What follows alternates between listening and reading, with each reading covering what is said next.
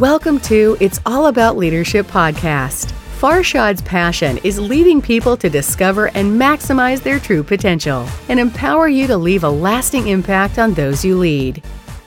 Hi everyone, hope you're doing fantastic.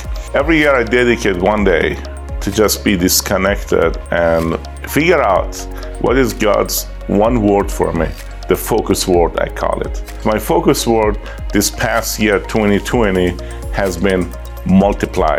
And I will share with you the steps that I go through. One day per year, I start reflecting to figure out my focus word and what I'm going to do in that year. So this year in 2020, January 3rd, I spent a day completely disconnected, and the focus word was multiply. And there are 7 areas I like to share with you that I planned to multiply. Number 1 was in the area of business. Number 2 was in the area of my life. Number 3 was relationships. Number 4, finances. Number 5, spirituality area. Number 6, my health, to be more conscious, committed, and consistent. Number 7, my impact. Now that is month of July, I'm doing a halftime review.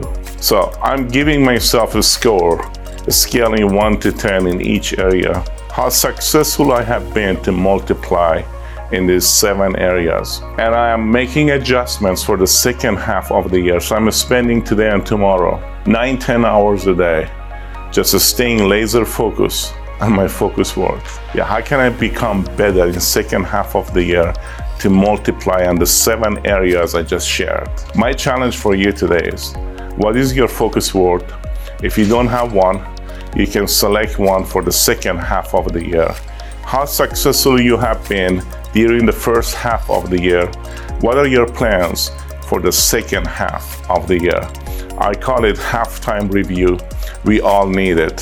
So I encourage you to dedicate a day, figure out your focus word, and make necessary adjustments for a fantastic second half of 2020. Thanks so much and God bless.